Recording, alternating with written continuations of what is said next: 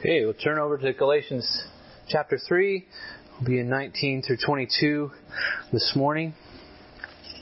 Galatians 3, 19 through 22.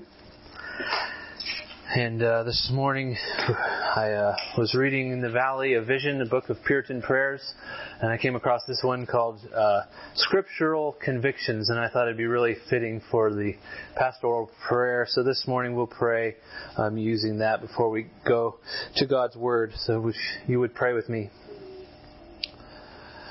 O God of love, I approach Thee with encouragements derived from Thy character. For I am not left to feel after Thee in the darkness of my own nature, nor to worship Thee as the unknown God. I cannot find out Thy perfections, but I know Thou art good, ready to forgive, plenteous in mercy. Thou hast displayed wisdom, power, and goodness in all Thy works, and hast revealed Thy will in the Scripture of truth. Thou hast caused it to be preserved, translated, published, multiplied, so that all men may possess it and find Thee in it. Here I see Thy greatness and Thy grace, Thy pity and Thy rectitude, Thy mercy and Thy truth, Thy being and men's hearts. Through it Thou hast magnified Thy name and favored mankind with the gospel. Have mercy on me, for I have ungratefully received Thy benefits, little improved my privileges, made light of spiritual things, disregarded Thy messages, contended with examples of the good, rebukes of conscience, admonitions of friends, leadings of providence. I deserve that Thy kingdom be taken away from me. Lord, I confess my sin with feeling, lamentation, a broken heart, a contrite spirit, self-abhorrence, self-condemnation, self-despair. Give me relief by Jesus, my hope, faith in His name of Savior, forgiveness by His blood, strength by His presence, holiness by His Spirit, and let me love Thee with all my heart. Amen. All right, if you would stand with me for the reading of God's Word. Galatians chapter 3, verses 19 through 22. The Apostle Paul, why then the law? It was added because of transgressions, until the offering should come to whom the promise had been made. And it was put in place through angels by an intermediary. Now an intermediary implies more than one, but God is one. Is the law then contrary to the promise of God? Certainly not. For if a law had been given that could give life, then righteousness would indeed be by the law. But the Scripture imprisoned everything under sin, so that the promise by faith in Jesus Christ might be given to those who believe. Amen. This is God's Word. You may be seated.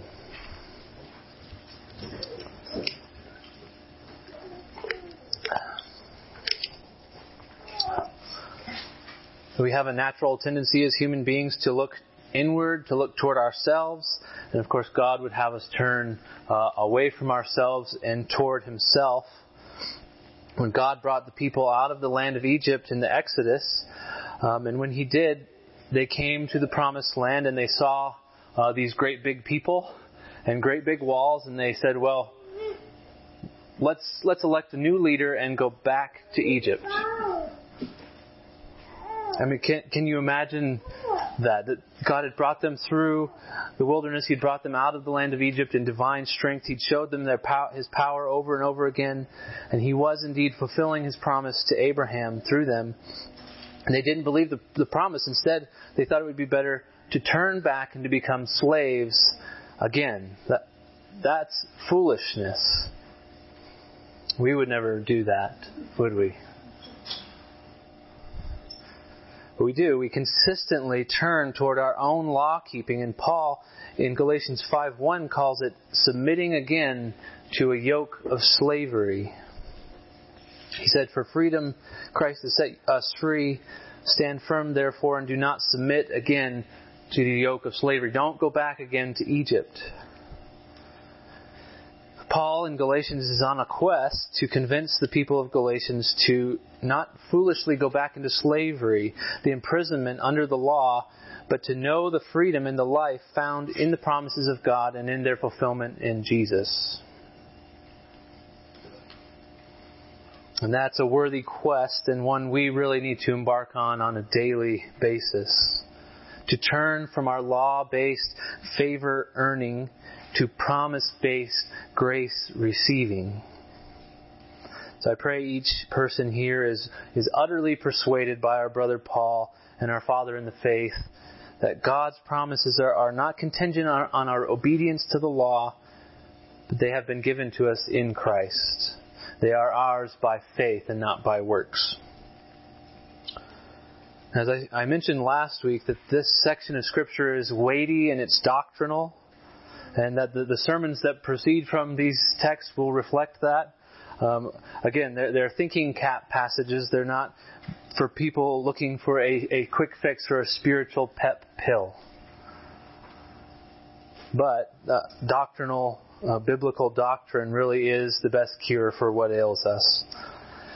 So again, the format of this message will be really the same as last week. I'll try to give you a brief summary of my understanding of the passage, and then we will go through more slowly, verse by verse, and expose the meaning of the passage. And then at the end, we'll hit on some points of doctrine and application.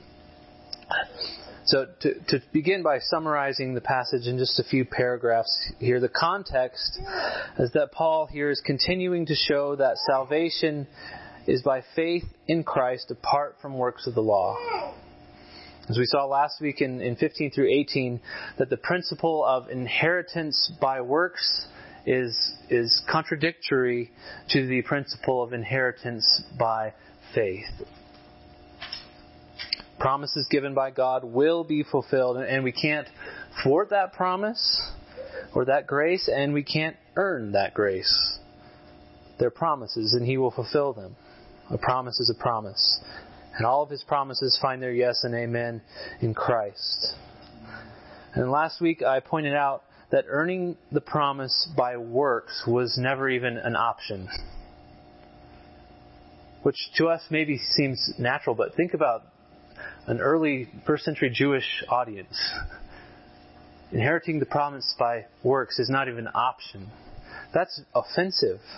We can kind of sympathize, I think, a little bit with the Judaizers and what they were trying to wrestle with here.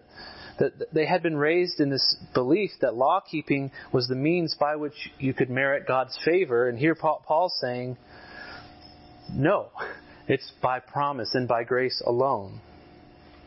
Promises are not inherited by law, but by grace. So we can understand why the gears of the Judaizers were slipping a little bit here. And Paul, who had argued with many, many Jews, predicts their objection here. He says, well, why the law then? If the law can't be obtained or promises can't be obtained by law, why the law? Why at all? Why did God give it? And Paul basically responds, your base assumption about the purpose of the law is wrong. He says the reason the law was added was because of transgression. Meaning, like in Romans 5, the law increases transgression. It makes sin worse, not better. And not only that, but he says that the reign of the Sinai covenant was not meant to last forever. He says in verse 19 that it lasts until the offspring, that is singular, Christ, until the offspring should come to whom the promise had been made. So the law was always looking back at the promise made to Abraham, and it was always looking forward to its fulfillment in Christ. In verse 19 and 20, he explains that the covenant made with Moses or with Israel was really a more contractual and conditional covenant. The Abrahamic covenant was pure promise, pure grace, but Moses played the part of an intermediary, which implies more than one party. That is, more than one covenanting party. He has to be a go-between between two parties. And both of those parties had covenant stipulations and expectations placed upon them. So the Mosaic covenant was more contractual and conditional. Then verse 21, again he predicts the question, is the law then contrary to the promises of God? Is God contradicting himself between Abraham and Moses? And he says, certainly not. His response is basically, law and promise serve different purposes. The law was intended, if the law was intended to give life, like the false teachers were saying, like the Judaizers were saying, then yes, they would conflict, but they don't because they serve different purposes. And then in God's plan of redemption, the law consigns all to sin in verse 22. And the purpose of that is to drive us to our need for Christ. The universal sinfulness of humanity makes Christ, through faith, the only option of obtaining the promise. So really, I think Paul's main point in these verses is to show the purpose of the law is not contrary to promise. It actually serves the promise. Its function in redemptive history is to increase sin, to show the glory and the need for Christ. That is the purpose of the law.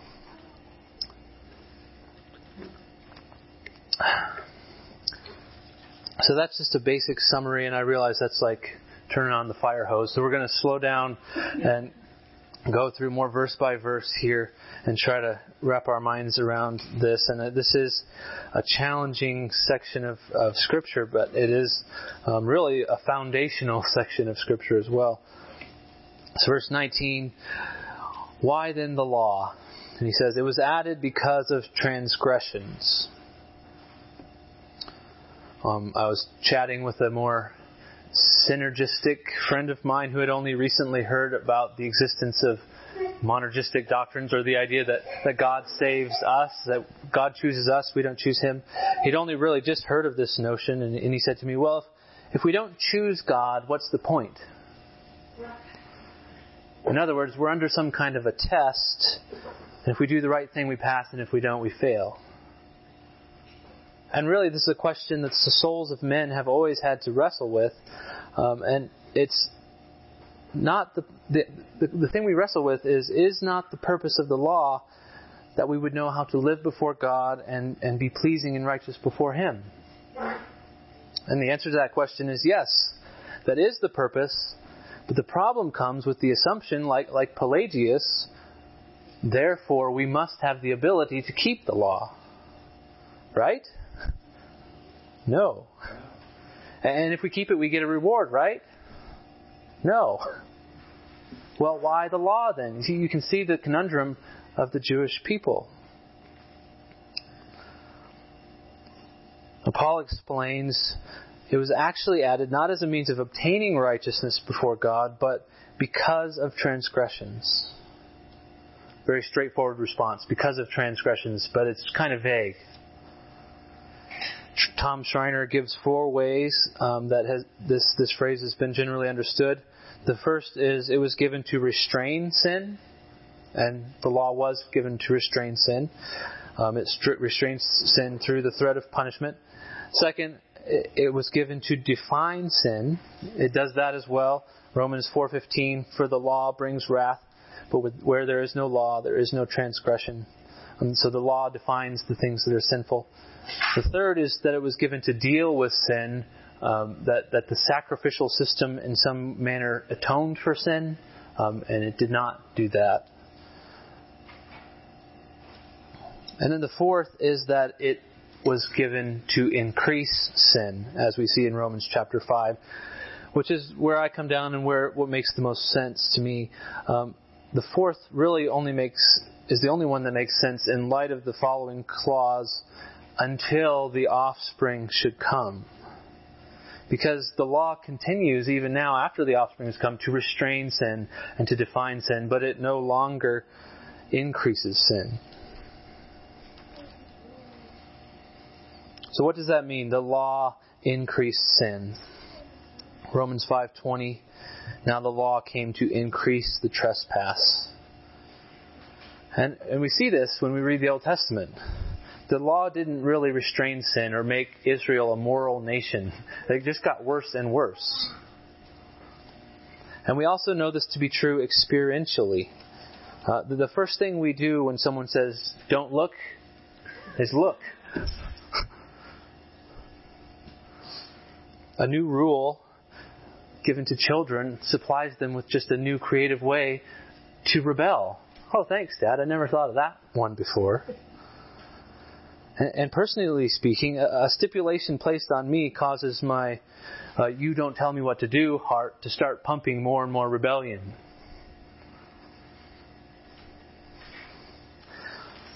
The law applied to fallen people doesn't make us better people. It makes us better sinners. Growing up, if my mom would say, well, no snack, it's almost dinner time, would I walk over to the fridge and grab an apple in her face? Maybe once. No, I'd go outside and fruit grew abundantly in the summertime. And Wetmore, and I'd eat 4 apples and some plums as well behind her back. It doesn't make me a better person. It makes me a better sinner. And now I'm not only disobedient, but I'm a liar as well. So why would God's plan of redemption include a law that would only increase transgression? And I think the answer, in part at least, is found in the Sermon on the Mount, where Jesus says that unless your righteousness exceeds that of the scribes and Pharisees, you shall not see the kingdom of heaven. The law's purpose has always been to teach us that we can't do it on our own. Our own unrighteousness should drive us to Christ. We're not more righteous than the scribes and Pharisees. The purpose of the law is to drive us to despair and a need for Christ. And we need to take care when we understand the purpose of the law in that way. That purpose does not remove the obligation of the law. But that's another sermon and another discussion for probably the near future. So he goes on to say, the Mosaic age was always driving toward the arrival of Christ. He says, until the offspring should come to whom the promise had been made. In Hebrews 8:13 it says that the new covenant makes the old one obsolete. It says, and again, this is the old covenant, which is the Mosaic covenant, not the Old Testament. But in Hebrews 8:6 it says, but as it is, Christ has obtained a ministry that is much more excellent than the old, as the covenant he mediates is better, since it is enacted on better promises. And then at the end of the chapter, in Hebrews 8:13, he says, in speaking of a new covenant, he makes the first one obsolete, and what is becoming obsolete and growing old is ready to vanish away. So really the age of the law was a placeholder. It increased sin to drive us to Christ in hope of the new covenant, which is not a brand new schema of salvation, but it's a fulfillment of promises made to Abraham and to Eve and to David. Now Paul continues on, and he's going to teach us that both the mode of transmission of the old covenant as well as the difference between the covenants, the mode of transmission and the difference between them makes the law subordinate to promise.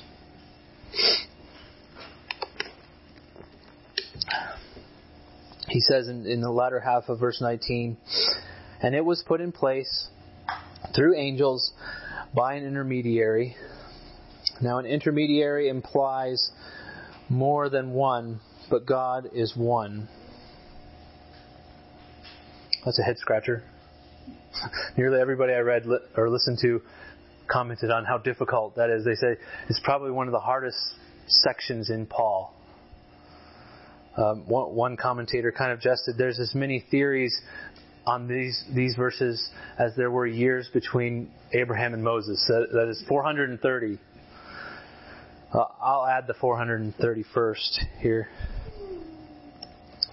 But I believe Paul here is writing in legal terms.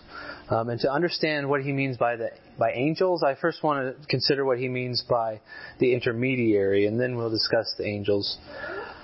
So the intermediary here is almost certainly Moses. It's literally, in the Greek, it's delivered by the hand of an intermediary. So that perhaps evokes the idea of Moses' hands carrying the tablets down the mountain. And the most simple conclusion here that most everybody agrees on is that the law is inferior because the promise was immediate. The promise to Abraham was immediate. That is, it was directly from God to Abraham, while the law was mediated. It was from God through Moses to the people of Israel. But I think there's more here to it than that. He says in verse 20, an intermediary implies more than one, but God is one. So it implies more than one what? More than one covenanting party. If two companies are entering into a contract together, they might hire an intermediary, someone to go between them to make sure everything's on the up and up, everything's fair and legal. There's someone to be a go-between. Or, I think this works, it may be a stretch, but we could call the minister at a wedding an intermediary. You have two covenanting parties. He officiates between the two covenanting parties. So we know this for certain, that if there's an intermediary involved, there must be two parties. Now, what's the significance of two parties? Two parties means both sides have covenant obligations. In that sense, it's almost contractual. It's conditional. So when Moses came off the mountain, he sprinkled the people with blood, which signified that if they didn't keep the covenant vows, their blood was on their own head. And the people took the covenant vow and they said that they would keep all the words of this law. So they're obligated to that covenantally. They're obligated to that. God's law covenant with Israel was more contractual and conditional in nature than the promise with Abraham. Now contrast that with the promise with Abraham, where God alone passes through the split carcasses and says, "Thus be it done to me if I don't fulfill my promise."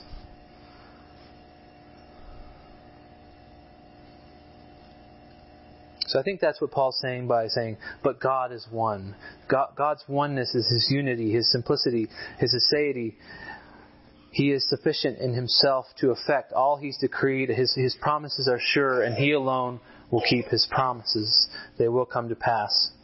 So a promise is better than a contractual agreement. Now, what do we make of angels? This through angels thing. And this is kind of my opinion. And I tell you that because I was telling Kelly, if I'm right, then the Holy Spirit illumined me. But if I'm wrong, then I'm wrong. And it's important, because I didn't read this idea anywhere else. Not that nobody else has ever had it, but if nobody else in church history has had it before, there's a decent chance I'm missing something. But this makes sense to me. And Scriptures are ultimate authority. So what I make of the angels, I mentioned a wedding earlier, and what else do you have to have at a wedding besides the officiator and the two people covenanting? You have to have witnesses. If you read the text of Exodus, you see God appears to be talking directly to Moses. He doesn't pass it through angels to Moses, but the angels seem to be more of an observing party. And we read elsewhere, like in Deuteronomy, that there were angels present.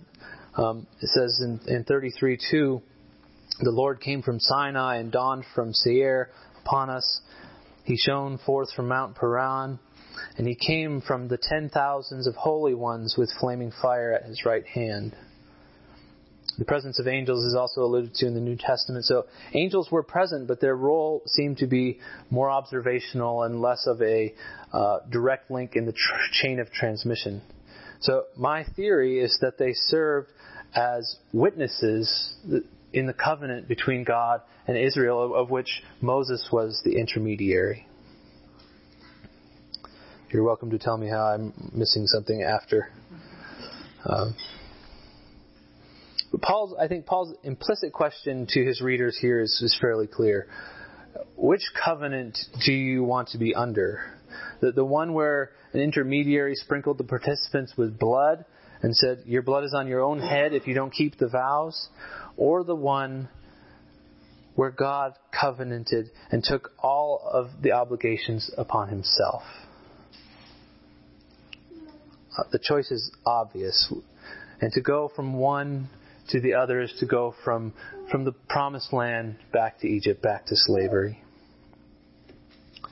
Now Paul goes on here and he predicts their next question, of course. If the purpose of the law is to increase transgression, wouldn't that make the law contrary to the promise? In verse 21, is the law then contrary to the promises of God?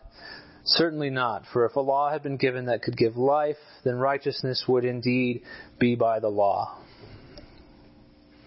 So is the law somehow an enemy of the promise? Certainly not. He says, may it never be.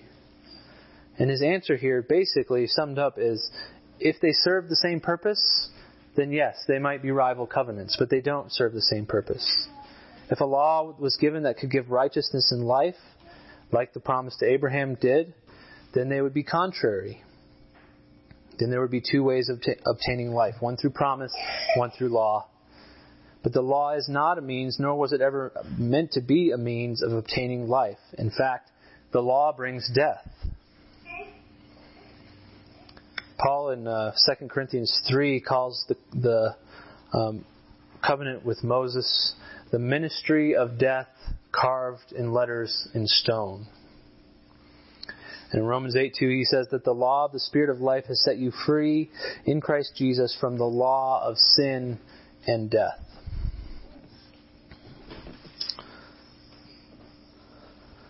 So the law is contrary to promise if you use it like the Judaizers did. If you use it to obtain life and righteousness, then they are contrary. So Paul's kind of turned the tables on him here. He says, if you make the law a means of obtaining justification and eternal life, then they are contrary. But you make them to be contrary.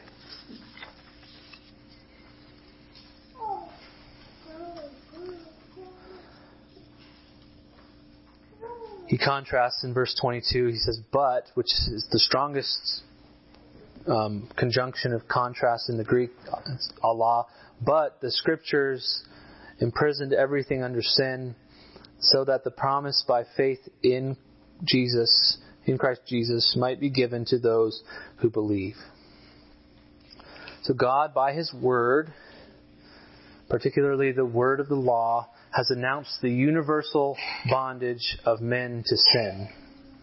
He's imprisoned or shut up or consigned all men, not to life and righteousness, as our culture would have us to believe, but to guilt, to sin, and to death.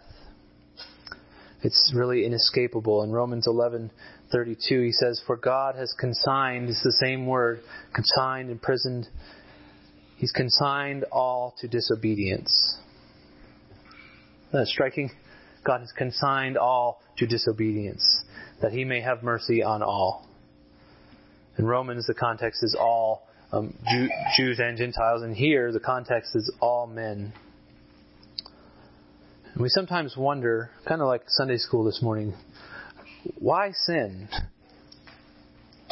Why did God allow sin into the world? Or if like we do, we're convinced that God's utter sovereignty includes His complete, unhindered, libertarian free will and decree, why did God ordain and decree sin?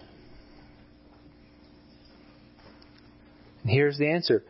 So that the promise by faith in Jesus Christ might be given to those who work for it, for those who believe. That's how God has ordained salvation. So without sin in the world, we wouldn't know the fullness of God's character and His attributes. If God was going to reveal Himself, I think He's going to do it as He is. I think that God has given us a comprehensive revelation of Himself. Notice, comprehensive, not exhaustive. I think eternity will be filled with learning more and more about God. But God has revealed Himself to us in the Scriptures as He is. So what He is really is gracious and merciful.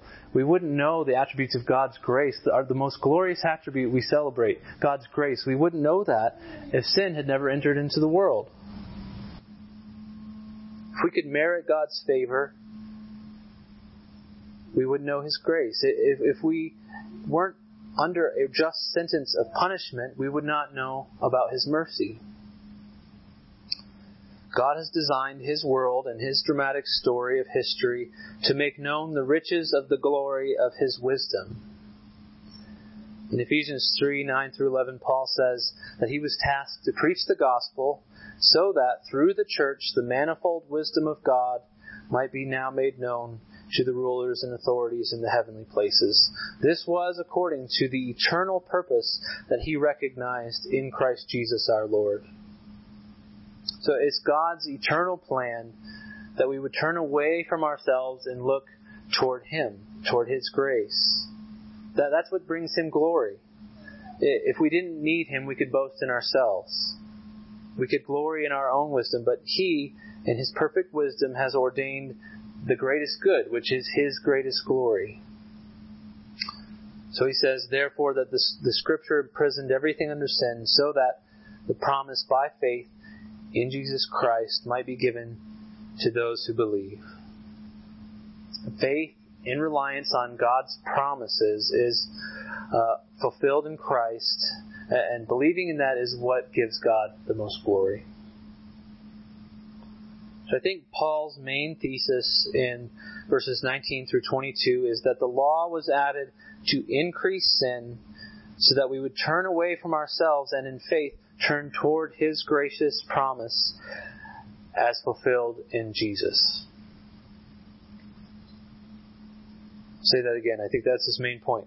That the law was added to increase sin so that we would turn from ourselves and in faith turn toward His gracious promise as fulfilled in Jesus.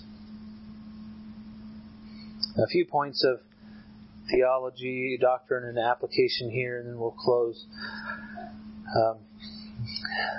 First of all, God's sovereignty is really on display here in His plan of redemption in this passage. If you're going to buy into Paul's argument, you have to believe in God's complete sovereignty, even in places where that's uncomfortable. He says God brought in the law to increase sin on purpose. And He says God imprisoned everyone under sin. Now, I think the natural man would be inclined to defend God against such a statement. If someone accuses God of wrongdoing because of sin and evil in the world, what do we say to them? No, that's not. God had nothing to do with that. Or are we going to say, as the psalmist does in Psalm 115, that our God is in the heavens. He does whatever He pleases. He has decreed whatsoever comes to pass for the purpose of His good pleasure and for His glory. And really, truly, how comforting is that? It's a horrifying notion to think that God is out of control of anything, including sin. Nothing is outside of God's control. As one of our favorite sayings from Brother Sproul, if one maverick molecule is outside His control, we have no hope. It's also comforting to know that His plan of salvation leads us not into bondage to earn the favor of this slave master, but instead His plan of salvation is plainly good. It leads us to unmerited favor, to grace. It leads us to Christ. And if we're Christ, then we're heirs according to God's promise to Abraham. These are good things. These are better things than we can imagine. I think the best scheme of salvation I could have imagined is that, and this is what every world religion does, is that we earn our favor and our way toward God. God has this glorious plan called grace.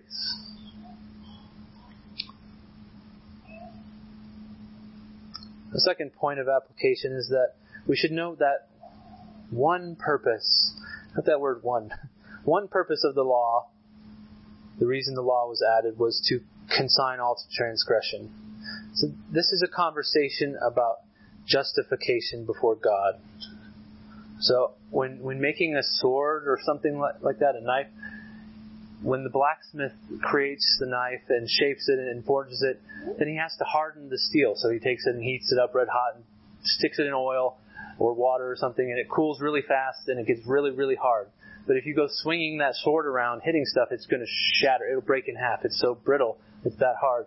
So they have to temper the steel. They have to heat it up to the right temperature for the right amount of time, and then it's both hard and flexible, and it's strong. It can hold up to the abuse of hitting things and striking things with it.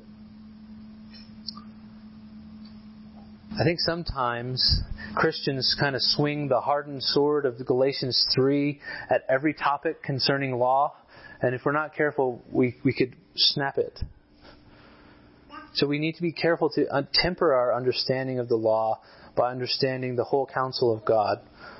Calvin opens up his commentary on this section by saying that the law has manifold uses, but Paul confines himself to that which bears on his present subject. He did not propose to inquire in how many ways the law is of advantage to men. It is necessary to put readers on their guard for this point, for very many, I find, have fallen into the mistake of acknowledging no other advantage belonging to the law but what is expressed in this passage. Paul himself elsewhere speaks of the precepts of the law as profitable for doctrine and exhortation, 2 Timothy 3:16. So this is a wonderful and probably the backbone of our teaching on the law, but we have to understand there are many purposes in God's plan for the law, and we definitely will get into that more in the coming weeks. And the third reason, or the third application here, is that we should live in the freedom of the promise of Christ. Romans 7 is an experiential way of expressing these truths. Romans 7, 4-6. Likewise, my brothers, you also have died to the law through the body of Christ, so that you may belong to another, to him who has been raised from the dead, in order that we may bear fruit for God. For while we were living in the flesh, our sinful passions aroused by the law were at work in our members to bear fruit for death. But now we are released from the law, having died to that which held us captive, so that we serve in the new way of the Spirit, and not in the old way of the written code. So we can really fight the good fight of Romans 7 in the context knowing that we have the Spirit of Romans 8. For the law of the Spirit of life has set you free in Christ Jesus from the law of sin and death. So know that you are free in Christ. You're no longer imprisoned under sin. In Christ you do have life. You have righteousness. You have a new ability by the power of the Holy Spirit to obey. You're a new man, and God's law has been written on your heart if you believe in Christ. And that's really what makes this whole idea of returning to the law as a means of obtaining life so foolish. If we already have life and freedom in Christ, that's foolishness. God has brought us up again out of the house of bondage, and He's bringing us into the promised homeland. So we must believe that He will do what He's promised, and don't be like the people going into the promised land and say, well, let's turn back. Let's elect a new leader, and let's go back to become slaves again. Do not go back. Do not submit again to a yoke of slavery. The law was added to increase sin so that we would turn away from ourselves and in faith turn toward the gracious promises of God in Christ Jesus. Amen.